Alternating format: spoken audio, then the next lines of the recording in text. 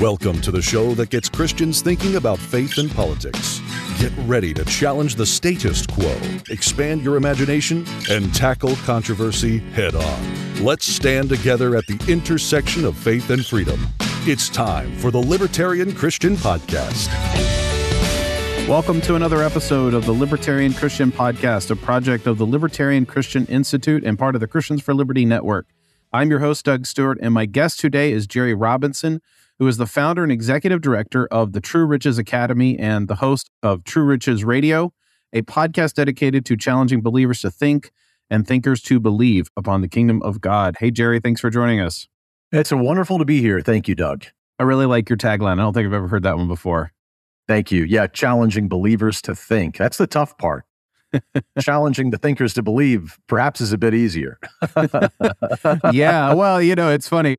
My wife and I and some friends of ours, we talk about personality profiles and things, and we talk about people who are thinking repressed and doing repressed and all these kinds of other ways of describing how people process information and how they handle it and what to do with it. And so I think LCI and what you're doing has a very similar challenge, and we want Christians to embrace a more consistent Christian political ethic. And we believe that, especially in America, there are a lot of Christians that don't think seriously about what the Bible says about politics or what the Bible says about ethics. And one of those things, of course, is the issue of violence, the issue of guns, the issue of civil disobedience, all those kinds of topics, which I want to get in to chat with you about today. But if you don't mind, just give us a little bit of your background. What's your story? Yeah. You bet. Yeah. So again, name is Jerry Robinson. You mentioned the website is truerichesradio.com. I am a believer in Christ. I was born and raised as one of Jehovah's Witnesses. So I had a strange upbringing. All throughout my schooling years, for example, I was the odd man out when it came to the Pledge of Allegiance or singing the national anthem. Birthdays and Christmas and all of these things were pretty much taboo. I went out and knocked on doors whenever I was just a teenager, and I kind of lost my inhibitions when it comes to, dealing with people, just total strangers. And so in many ways, it was very good for me in that respect. It also, one thing people don't realize about Jehovah's Witnesses is that they really drill the Bible into you. And there are many, just like with any cult, there are some good aspects. I mean, you can always find something good about the Mormons. You can find something good about the Jehovah's Witnesses. You can even find something good about the Muslims. You can find good things, even though they may not be aiming at the right bullseye of truth. They still have some things that we can all learn from and maybe find a common ground with. And as a Jehovah's Witness, of course, I was introduced to the practice of nonviolence early on. Long story short, as I became a teenager and I began to drift away from Jehovah's Witnesses because of puberty and many other things, and plus I had too many questions. Jehovah's Witnesses aren't crazy about it. They love to ask you questions, but they don't really want you asking them questions. And so as I began to ask them and drill down on some questions that I had, I just quickly found out those weren't welcome. I soon found myself spiritually homeless, kind of a backslidden cult member, one of the worst places to be. And I didn't know what to do. And I remember just praying, saying, Lord, I don't know who you are. I don't know if you're Jehovah or Buddha or Jesus. I don't know. And the next thing I know, a friend of mine invited me to church, and I was confronted with the gospel for the very first time. And I knew that God was using this preacher who was sharing the gospel. And so I realized then that Christ was the true manifestation of God. And that was the moment where I began a journey. It's been a long sanctification trail.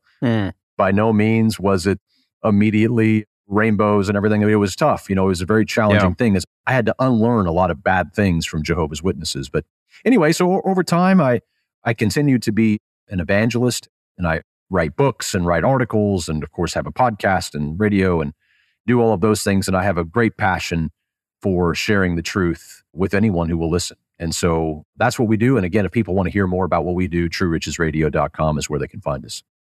So I have a question about the gospel that was presented to you. When I was in college, we had a other religions / other cults, whatever sort of class, and we had to do a study. And a friend of mine and I chose Jehovah's Witnesses. And so I have a fond memory of us visiting a guy named Jamie who I worked with at Circuit City back in the day. And he was Jehovah's Witness. And so he was very happy, of course, for us to visit his house and talk. And ask questions and inquire and stuff. And I don't remember all of the details. I remember a handful of things that I'm like, oh, they believe this like we do. And it was sort of that little bit of overlap. But I want to ask you, because I don't know, and because I just want to hear from you, what was it about the gospel message that was presented to you at that time that made you go away from being a Jehovah's Witness? Because they believe in Jesus, they believe that there is salvation in Christ. I mean, I don't actually know some of the nuanced differences, but what was it for you that you converted? Well, as much as I do care deeply for Jehovah's Witnesses, and I really do, I got to admit, Jehovah's Witnesses are some of the kindest, sweetest people. Mm-hmm. They have a very mild spirit, and I really do appreciate them. And I don't want to talk negatively about them on this broadcast, but what I want to do say is that they do tend to take a lot of things in the Bible and just kind of make stuff up. And they also just tend to not see certain things and gloss over certain things without getting into all the weeds there about what all that is. Ultimately, it's Jesus. Ultimately, what happens is that they subjugate Jesus below Jehovah God, and they make Jesus merely a creature, an angel. They turn him into a creation. Okay. And what this does, of course, is it's clearly demeaning to what the true gospel is telling us, that God looks like Jesus. And I think that it was the moment that I realized that God looked like Jesus and that he did not look any other way. There was nothing else that he looked like. It was only Jesus, that it helped me to understand. And it also gave me a love for God that I had not had until that time. Jesus, no matter what the devil has tried to do over the years, he has not been able to destroy the fact that Jesus had nonviolent love for friends and enemies. Right. And so Satan would love to vilify Jesus. He would love to destroy Jesus' reputation. But even people who are unbelievers, they know that Jesus was nonviolent. They know that he was loving. They know that he was caring. They may have a problem with Christians, but they all seem to realize that Jesus, except for those who are very insincere, they realize that he was full of love and compassion. And it was when I saw that compassion and love that my heart was touched. How did your views on how to understand the scriptures change? I mean, clearly you would have, assume you'd go to a different translation at the very least, but in terms of like maybe basic hermeneutics, how has that changed? And maybe you can even spend time talking about how did it change from that conversion point up to like, where are you now on how do you see the scriptures as God's revelation and how it instructs Christians to live today and how to think? Well, the way that I saw it in the past was exactly the way the Watchtower Society told me to see it. And in fact, what was strange is that even when you go to the Kingdom Hall, which is what they call their churches, which normally don't have windows, which is just kind of an interesting side note, none of them do, is the fact that when you're in there, they're not really reading the Bible. You're reading the Watchtower magazine and you're listening to the governing body, kind of like the modern apostles, if you will. And so you're listening to their interpretation of the scripture and you're never really reading the scripture itself. And when you do, you're reading their version of it, which is called the New World Translation. And unfortunately, it's been butchered and there's a lot of poor renderings of the Greek and the Hebrew in it. And so really, it took me quite a long time, Doug, to unwind. I didn't realize some of the things that were wrong until being in the church. However, I will say this. I went from Jehovah's Witnesses who are apolitical, who are nonviolent, and then I went to the evangelical church, and it was like night and day, a nonviolent, apolitical scenario and community into a very political and violent community in terms of the evangelical church. And what I mean by violent is that they have no problem with bearing arms, and they have no problem with using those arms against their enemies, and they have no problem with fighting about politics.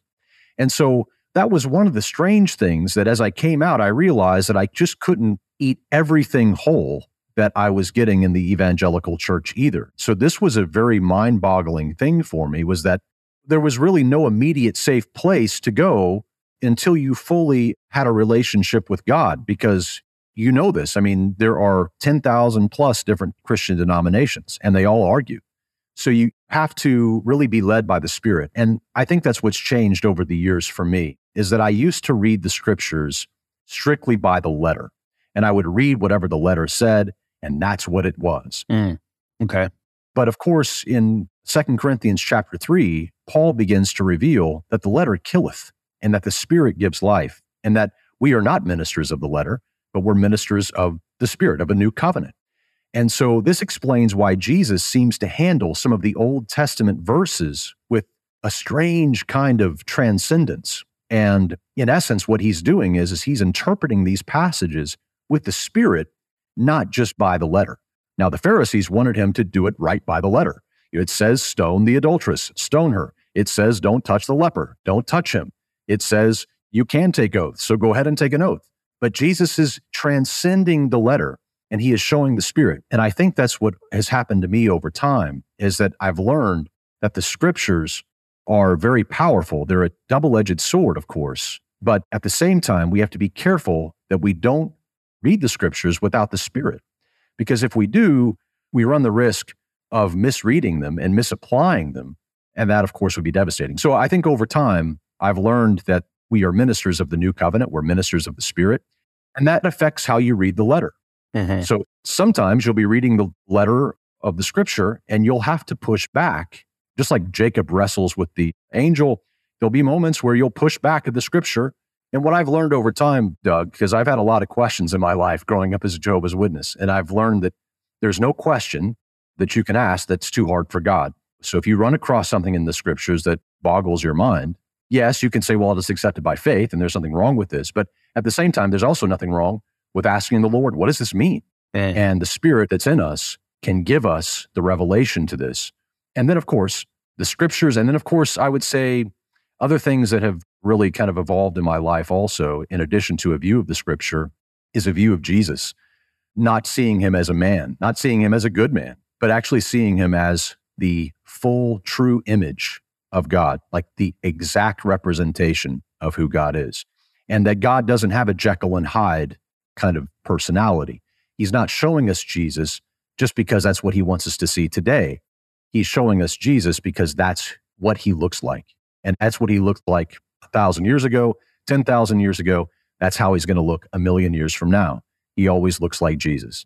And I think when I came to realize that, it transformed my own life and helped me to want to be like Jesus and to want to follow him and realize that when we're like Jesus, we're like God. Well, obviously, I mean, you actually quoted Hebrews 1 there without citing it. And I think that's important to point out because you're not simply going on your own way of describing who Jesus is as the exact representation of God. Do you think that, I kind of already know the answer is yes, but like, do you think that the way in which the evangelical church in general, and then maybe Protestantism in the West, has had a sort of multiple views of God's character, and that's why they accept certain things that are not Christ-like? Yes, absolutely, positively. I can expand on that, but I will just say yes. Yeah, absolutely. No, go for it, because I think that'll lead us into some of the problematic views that a lot of Christians have. And maybe we'll get into the conversation a little bit more, and I can maybe defend, play devil's advocate or however we want to do it, but I want to hear you elaborate a little bit on that. Like, how do Christians' view of God influence how they view their ability to treat others? It means everything. Our view of God, in my opinion, is going to determine absolutely everything about us. It's going to affect the way we view others. It's going to affect the way we view ourselves. And also, when we think about Christianity, when we think about the Christian pastor down the road at any of these churches, we would ask them, can we go to heaven if we're a Muslim? And they will usually tell us, no. We say, well, can we go to heaven if we're a Buddhist? And they will tell us no. And you say, well, why? Why can't we go to heaven if we are a Buddhist? Why can't we go to heaven if we're a Muslim? And they'll tell you that those faiths lack Jesus. They lack Jesus. And therefore, what's the difference between Christianity and Buddhism? It's that the adherents of Christianity see God as Jesus. They believe that God looks like Jesus. And therefore, because of that, God has mercy. And so therefore, the Buddhist who doesn't look at God and see Jesus is not seeing the right God. The same thing with the Muslim. You say, well, why can't the Muslim go to heaven? Christian preacher. And the preacher will tell you because he doesn't see Jesus as God. He knows that there's Jesus. He sees Jesus. He has an idea about Jesus, but he doesn't see God as Jesus. He doesn't see that. And so the same thing goes for the Jews. Now we get in uncomfortable territory because now you ask the Christian pastor, what about a Jew? Can I go be a Jew and be saved? And they're going to tell you no. And you say, why? So, well, the Jews look at God and they don't see Jesus. They don't see Jesus. And in fact, Doug, the day that all of Israel will be saved will be the day that they see God looks like Jesus. That's the day that Israel is saved, is when they see that God looks like Jesus. They don't think that God looks like Jesus. And so therefore, to answer your question, I think we get in trouble as Christians when we view God the way the Jews do, or when we view God the way the Muslims do, or when we view God the way the Buddhists do. We don't see God looking like Jesus. And so if you go back to the Old Testament without the light of Christ, and if you go into the Old Testament without the Spirit, then you're going to see pictures of a God that oftentimes doesn't look like Jesus. And therefore, this is why the Christian preacher will tell you that a Jew who follows Moses alone cannot go to heaven because he doesn't know that God looks like Jesus. And so I would say that we get into trouble when we go back into the Old Testament, not taking the light of Christ, not taking the Spirit that we have been empowered with, and going back into the Old Testament and assuming that everything that is said there in the letter is absolutely what God looks like. Because if that was the case, Doug, well, then why can't Jews be saved? Well, this is the whole point, is the fact that the reason why Christians say that Jews need to be saved is so that they can understand that God looks like Jesus. So until they do, the idea in Christianity is that they cannot be saved. And so I think that explains much of it. Okay. Well, we could go into a whole series of episodes about how do we read the Old Testament in light of Christ. And I would venture to say that we probably should stick to more specific issues in this particular conversation because we could go too far afield. But that's a very important topic to discuss. And I will say that there are a handful of ways in which people actually look at those passages and talk about things, especially the ones that are kind of the ones that really unsettle us. And on the Christians for Liberty Network, we actually have a handful of episodes that go into that. I can add some of those in the show notes page. Jerry, I don't know if you've heard any of those, and I'm not saying you endorse any of those. I'm just putting those out there for our listeners to kind of go into, because I know that Jacob Winograd recently discussed with Gregory Baus about the issue of God and violence in the Old Testament and stuff. But even if you disagree on that, I do know that in the New Covenant, we are to mimic and imitate Jesus. And you can handle the Old Testament in a number of ways, but that's still true, right? And so you have some particular teachings with respect to things like gun violence or gun culture, the American Revolution, civil disobedience. We don't have time to talk about every single one of them, but you talk about on several of your episodes, you have talked about something that you're calling gun culture. And that phrase, I'm a little unsettled with, although I kind of understand what you mean by it. Maybe you can elaborate a little bit, because it sounds like it comes from the far left as a far left critique. And I'm old and wise enough to realize that when people use words, they're not always using them the same way that I might have heard them in the past. So what do you mean by gun culture? What is it that you see as a problem with so-called gun culture, at least from the sort of Christian perspective? That's a great question. Well, as members of the kingdom of God, if we believe in Christ and we want to be a part of God's kingdom, we have to realize that the kingdom of God already has gun laws. It already has gun laws. God equips the man of faith with spiritual weapons, not carnal weapons. So when we think about Christ, we say, well, did Christ ever advocate the sword, let alone our modern machines of death, as an effective means of conflict resolution for his disciples? The answer is no. The answer is no, right? So, and then we also think to ourselves, well, if God is life, he doesn't traffic in machines of death, nor does he tempt men to use carnal weapons. Instead, we're commanded to put on the full armor of God so that we can wield our spiritual weapons against the machinations of the devil. That's Ephesians 6. So the only carnal weapons available to Christ's disciples belong to their adversary. I mean, we have to remember that it's Satan, not God, who tempts men to physically war against the image of God in their brother and sister. It's Satan who calls good evil and evil good. It's not God. God is life.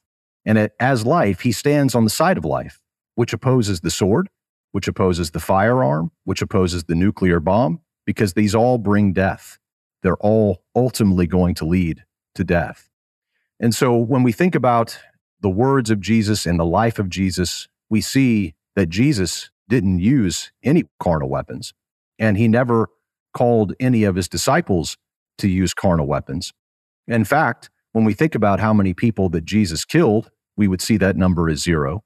When we look at the number of people that the disciples killed, we would see that number is 0. When we say, well, how many people did Jesus maim? Well, that number is 0. We say, how many people did the disciples maim? You say, well, there was one with Peter in the Garden of Gethsemane. And the Lord rebuked him. And the Lord rebukes him and tells him to put up the sword. And as Tertullian said, which we can disagree about Tertullian's, the early church father Tertullian, but he said that when Peter was disarmed, Jesus disarmed every Christian. And so I think that the way we tend to look at guns kind of reveals to us that we have a misunderstanding. You see, the New Testament is clear that the kingdom of God already has gun laws. They look nothing like the Second Amendment. The kingdom of God is nonviolent. Its citizens don't rely upon carnal weapons. And this was rightly understood for the first 3 centuries of Christian history, right? But over time, by the 4th century, as Christians began to gain political legitimacy of power across the Roman Empire, they began to condone homicidal violence against enemies in spite of Christ's commands and example. And so we even read, say, in like Isaiah 53:9, where it's Isaiah 53, of course, is the suffering servant passage there where it's talking about Jesus, how he was bruised for our iniquities and the chastisement of our peace was upon him. Right. But it also says in verse 9 that he did no violence. I think the phrase is, in him there was no violence at all, I think was sort of the, is that not the phrasing? The New King James says he had done no violence, nor was seed in his mouth. But yeah, I mean, I'm sure there's that's the verse I bring, by the way, that's the verse I bring up when people bring up the temple cleansing. You're right. It's like, well, okay, fine. Whatever you want to say about him being angry in the temple, he did no violence, at least to humans, even if to anything. I have a question for you. A lot of times people will say, well, of course, in the Gospels, you're absolutely right. Maybe people quibble over a scene here or there, but I think they would be willing to be convinced by what you just said. But they are, you probably know where I'm going with this, they look at the book of Revelation and they say, well, look, Jesus is going to come back with a sword this time. Well, and I think that's fairly simple to deal with. The book of Revelation, of course, everybody knows, is a symbolic book. But even when you look at the passages themselves, you'll discover that when Jesus comes back, say in Revelation 19, the sword is in his mouth.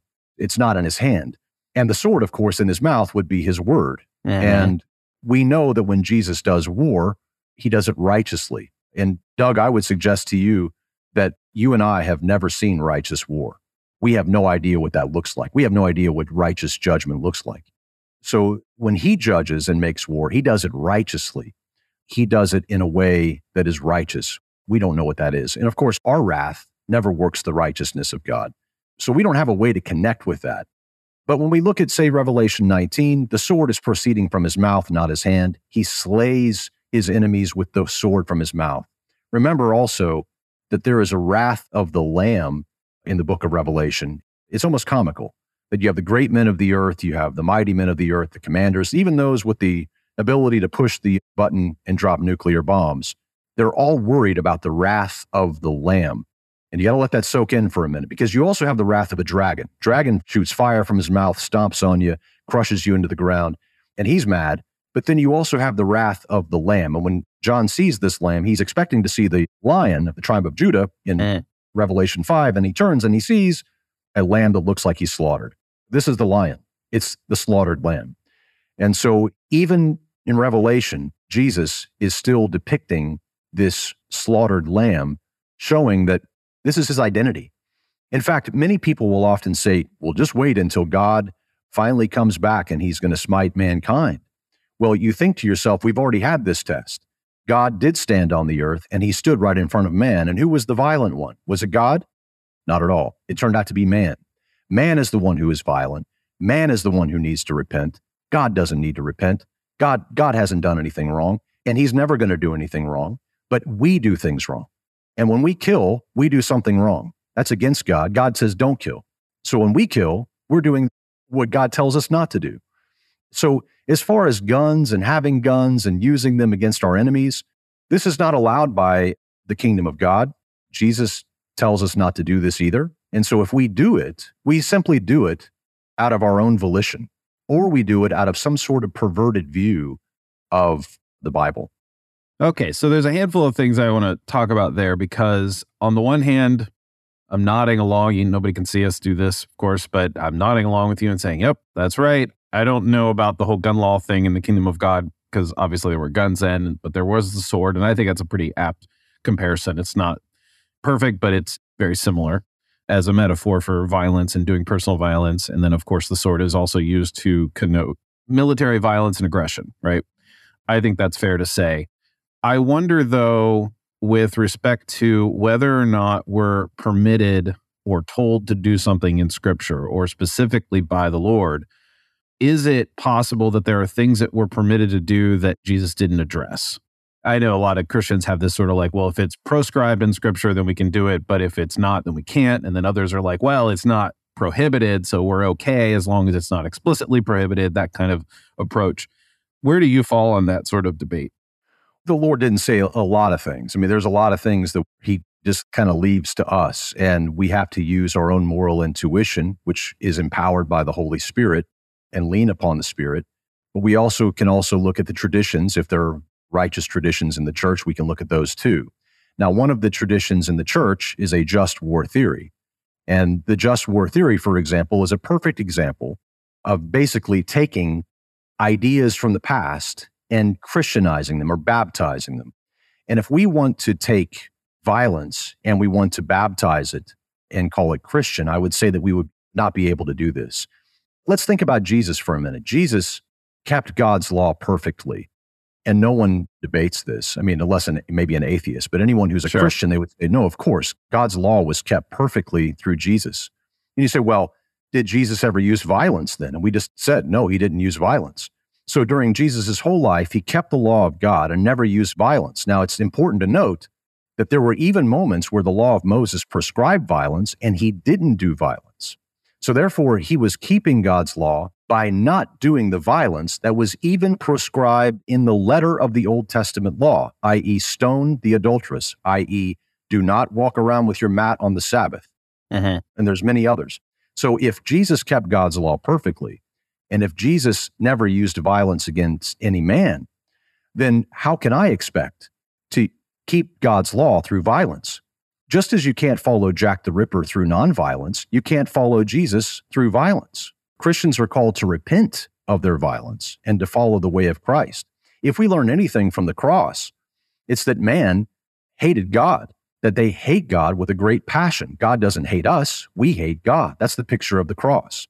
So when Christ comes to his own do not receive him. They malign him. They call him a glutton, a drunkard.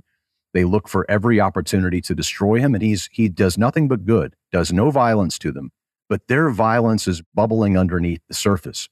Jesus and the cross expose man's violence. They don't expose God's violence. They expose man's violence. And so, as I had said, you just can't follow Jack the Ripper through nonviolence, and you can't follow Jesus through violence. Now, there may be people who tell you that you can, but that doesn't make it true. It doesn't make it right. And they might even point back to the Old Testament and say, well, people back in the Old Testament were violent. But then if you ask them, well, they say, well, go be a Jew. Go be a Jew. And you find out that you can't be saved if you're a Jew, they tell you. So in other words, what I'm saying is that Christ becomes our model.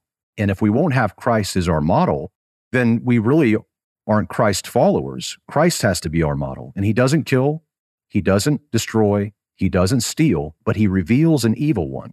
The evil one is the one who kills. The evil one is the one who destroys. The evil one, in fact, in his model prayer that Jesus gives, he tells us to mention the evil one every single time we pray. Why is this? Because in the Old Testament, you won't see the devil. You'll see him maybe just a handful of times, right? How many people did Satan kill in the Old Testament? There's 10. 10 in the book of Job. Okay, Doug, 10. How many people did Satan talk to in the Old Testament? 1, in Eve. Okay. And so therefore, but when we get to the New Testament, every New Testament writer writes about Satan. There's not a single New Testament writer that does not bring up the devil. And on top of that, you have the fact that Jesus is telling us that he is the ruler of this world. 3 times he tells us this. Paul says that Satan is the God, the theos of this world. Okay. Moses doesn't know this. Okay. Samson doesn't know this. David doesn't know this. Jesus knows this. Paul knows this. Peter knows this. This is revelation. These were things hidden from the very foundation of the world that are revealed through the mouth of Jesus Christ to his disciples. It was a mystery hidden from the ages. And the mystery is God looks like Jesus. This is what was hidden throughout the whole Old Testament. They didn't know that God looked like Jesus. And so when Jesus comes, he reveals what God actually looks like and how we can be right with God by becoming children of God. How? By looking like the Son of God, who demonstrates and only does what the Father tells him to do and what the Father does himself. So I think there's a distinction that's often made that allows this loophole where they say, well, Jesus would do that, but God wouldn't. But that simply betrays the fact that we don't think that God looks like Jesus. When we think that God looks like Jesus, then we realize that God isn't different from Jesus and that he doesn't use any other tactics that are different from Jesus. That's what Muslims believe. That's what Jews believe. That's not what Christians believe. Hi, everyone. This is Alex Bernardo. If you're enjoying this podcast, you may want to check out the other shows in the Christians for Liberty Network, such as my podcast, the Protestant Libertarian Podcast, where I explore the relationship between biblical studies, theology, political philosophy, history, and economics. The Christians for Liberty Network is dedicated to bringing a variety of content you love, just like what you're hearing on this episode right now. Go ahead and finish this great episode, then you can go and check out the Protestant Libertarian Podcast. What is your take on Romans 13, where Paul is writing about the governing authorities are instituted by God and that they don't bear the sword in vain? Well, we have to think about that sword. That sword is going to come down on Paul's head. Now, he tells us that that sword is, he says that the authorities do not bear the sword in vain, but they're actually ministers to you for good.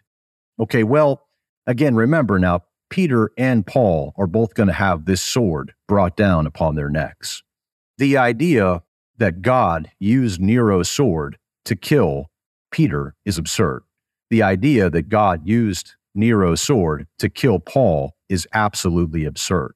And the idea that God himself kills Jesus is absolutely absurd. But this became the common way of viewing things with the Protestant Reformation, the penal substitutional atonement theory.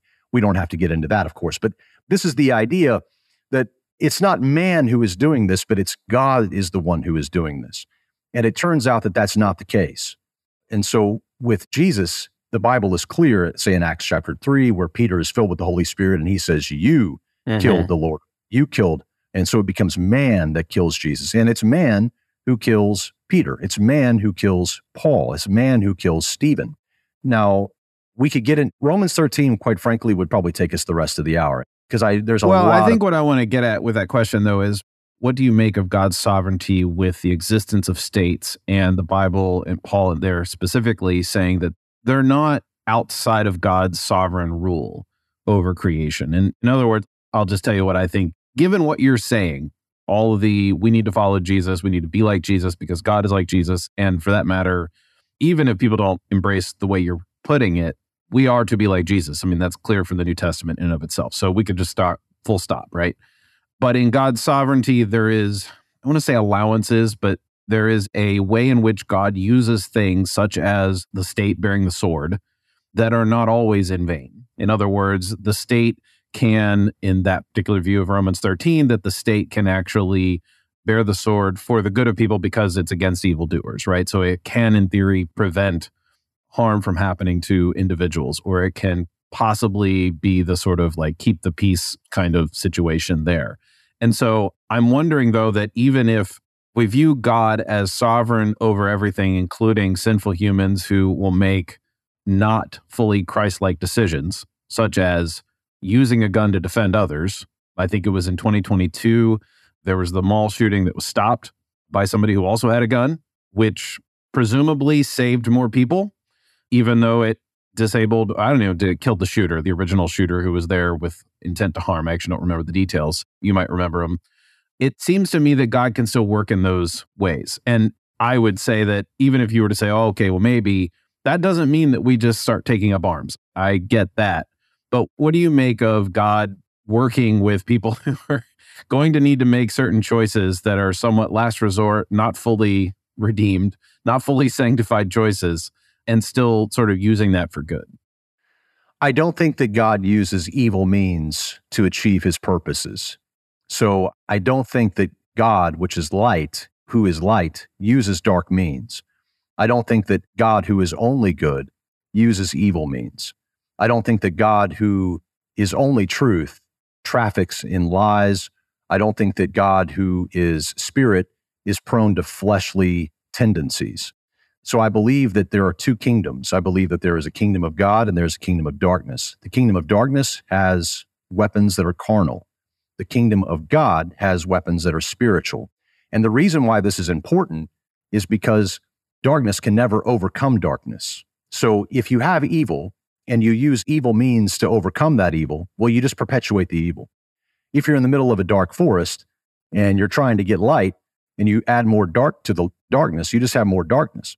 So this is why Jesus tells us to turn the other cheek. This is why Jesus turned the other cheek himself. This is why he tells the disciples to turn the other cheek. This is why he tells the disciples not to kill and not to steal and not to destroy and not to do all of these other things, but instead he models a life that shows that we overcome evil with good. Why?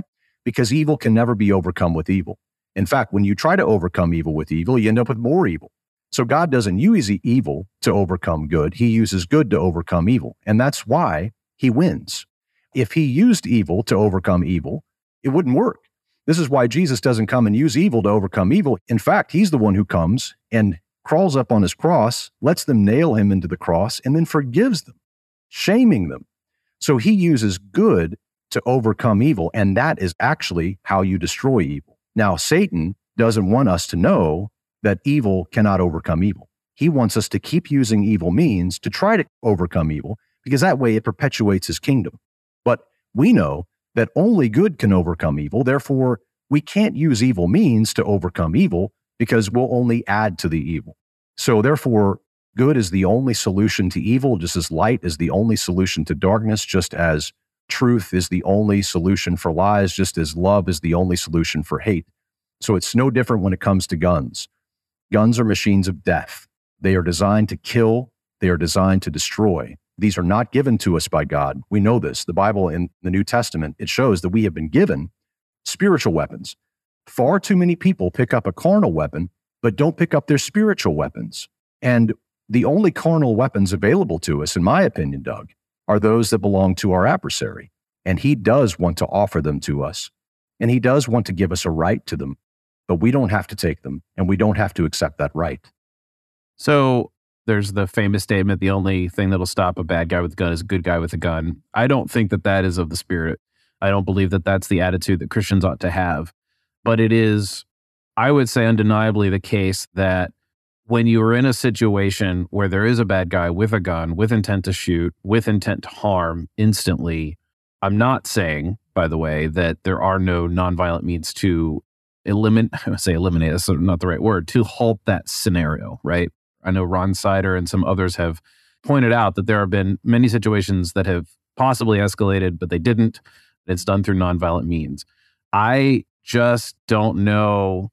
I'm pretty reluctant to say that the good guy with the gun in the moment, as a last resort, has to simply stop the violence or stop the bloodshed and shouldn't stand by without sort of helpless or possibly helpless simply because they won't use a tool that, sure, may not have been given by God, but in God's sovereignty, I would say, okay, fine, this isn't the answer, but right now, this is the tool that I have. And there are ways to use guns that don't kill. There are ways to use guns to simply harm somebody, of course, and put them in the hospital perhaps, but not necessarily kill them, but prevent them from killing. And so I would 100% agree that it is not of the spirit to say, hey, we need to just keep arming ourselves in order to keep bad people at bay. I think you're right about the spiritual, we are given spiritual tools.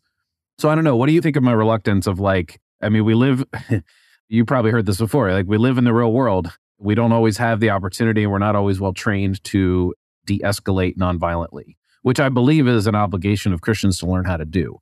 For those Christians out there that I am fine with gun ownership, but I also don't believe that we should put our hope there and that we should arm ourselves with nonviolent de-escalation. So anyway, you can get your response to that and I'll let you, this isn't intended to be a debating conversation, but I do, of course, know where I stand on things and also where many of our listeners stand. So I think it's suitable for us to converse about this. Sure. No, of course. I think the question, and often this question is posed is what if somebody was going to do something terrible to your wife or child, what would you do? And this is the typical question that is often addressed. And To me, unfortunately, this question often boils down to what I call Rambo versus Dumbo. So the idea is either A, you're going to arm up and you're going to shoot everybody in the place, or you're going to sit on the couch and you're going to just watch it happen, right? So there was just like two paths. There's a path of sitting on the couch and just watching all the evil transpire, which nobody believes anybody would ever do. And then you have the other response of, well, I'm going to, get my gun and shoot him in the face. So you have two different means.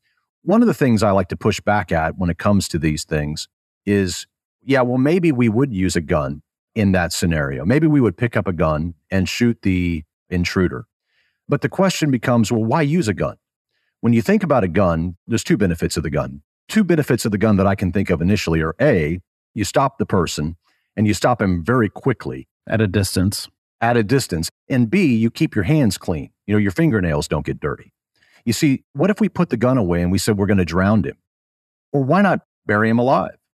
Or why not go ahead and just torture him, right? And when you say, well, no, that sounds too bad. Well, how is it different from shooting a man in the face? How is it different from exploding his organs with a machine of death? Well, I would say the difference is he's not the one with simply a knife and we're coming at him with a knife or simply with intent to bury us alive. He has the create violence at a distance weapon in hand. That's the situation that we're dealing with. Whether we like it or not, we can't uninvent guns, right? We can't uninvent this technology that will exist for the benefit of the kingdom of darkness, right? Like, we can say that those shouldn't be and that we can't use them, but at the same time, we can't uninvent them. No, but we also know that there's no husband who would stand idly by with his hands in his pockets. Sure. No, absolutely. I don't think any pacifist would even stand by. They would do some physical movement. That's right. Yeah, if somebody's trying to rape or kill your wife, you're not going to stand there and watch it. If a father is standing by watching someone kill or molest their child, he's not going to stand there. And this is what the argument is, that, well, if you aren't willing to use evil means, then you're not really a good father. Or if you're not willing to use evil means, well, then you're not really a good husband. And this is where we would disagree with that argument of the what if. No one would sit by casually. And even a bad shepherd wouldn't protect his sheep. Even shepherds have to protect their sheep from wolves. So the good shepherd uses his staff to protect his sheep from wolves and other predators. And I think that's usually the idea that kind of goes into why not buy a gun then, so that you can protect your wife and your children. I believe this is a temptation for our generation. I think it's a temptation that Satan has offered. When you hear about God-given gun rights, I believe that they're God-given. I believe that they're given by the God of this world. I believe that God gives us the spiritual weapons. He gives us a right to the tree of life. Satan gives us a right to traffic in carnal weapons. And we have to choose our master. We can choose spiritual weapons or we can choose carnal weapons. But there's other things too. Again, with this what if question, many times things that are left out, like, are you putting yourself in danger? Are you flaunting your wealth? Are you kind of asking for it? So in other words, what I'm saying is that we have to use wisdom and be guided by the Spirit. But I believe that the Spirit of God will guide us and lead us in all truth. And Psalms 91 tells us that we will be protected. And I do believe that we can walk in divine protection and not live in fear about someone else who is using evil means. And if they do use evil means against us and we are not able to overcome them with good means, well, the good news is that Jesus has the keys. He has the keys to death and Hades. And he tells us not to fear those who can kill the body. So we have a lot of scripture that tells us what we're supposed to do in these kinds of situations. And what they include are not sitting on the couch and watching, but I also think that they don't involve retaliating with the same evil means that were being perpetrated upon you initially.